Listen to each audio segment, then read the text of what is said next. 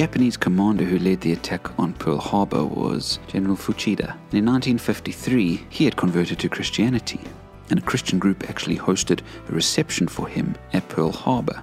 And Jim really struggled to forgive this man after all the destruction he had rained down on Jim himself and his friends that day. Jim's wife, however, when she met Fuchida, shook his hand and said, "Isn't it wonderful that although we were enemies, now we are brothers and sisters in Christ?" And he smiled.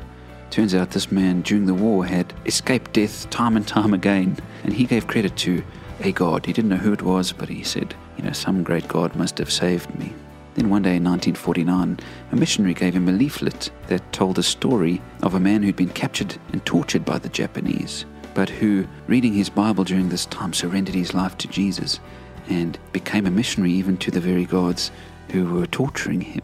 Fuchida was so moved by this story that he bought a New Testament for himself, and when he got to Luke 23 verse 34, where Jesus on the cross said, "Father, forgive them, for they know not what they do," he realized that he was one of them, and that Christ had died for him.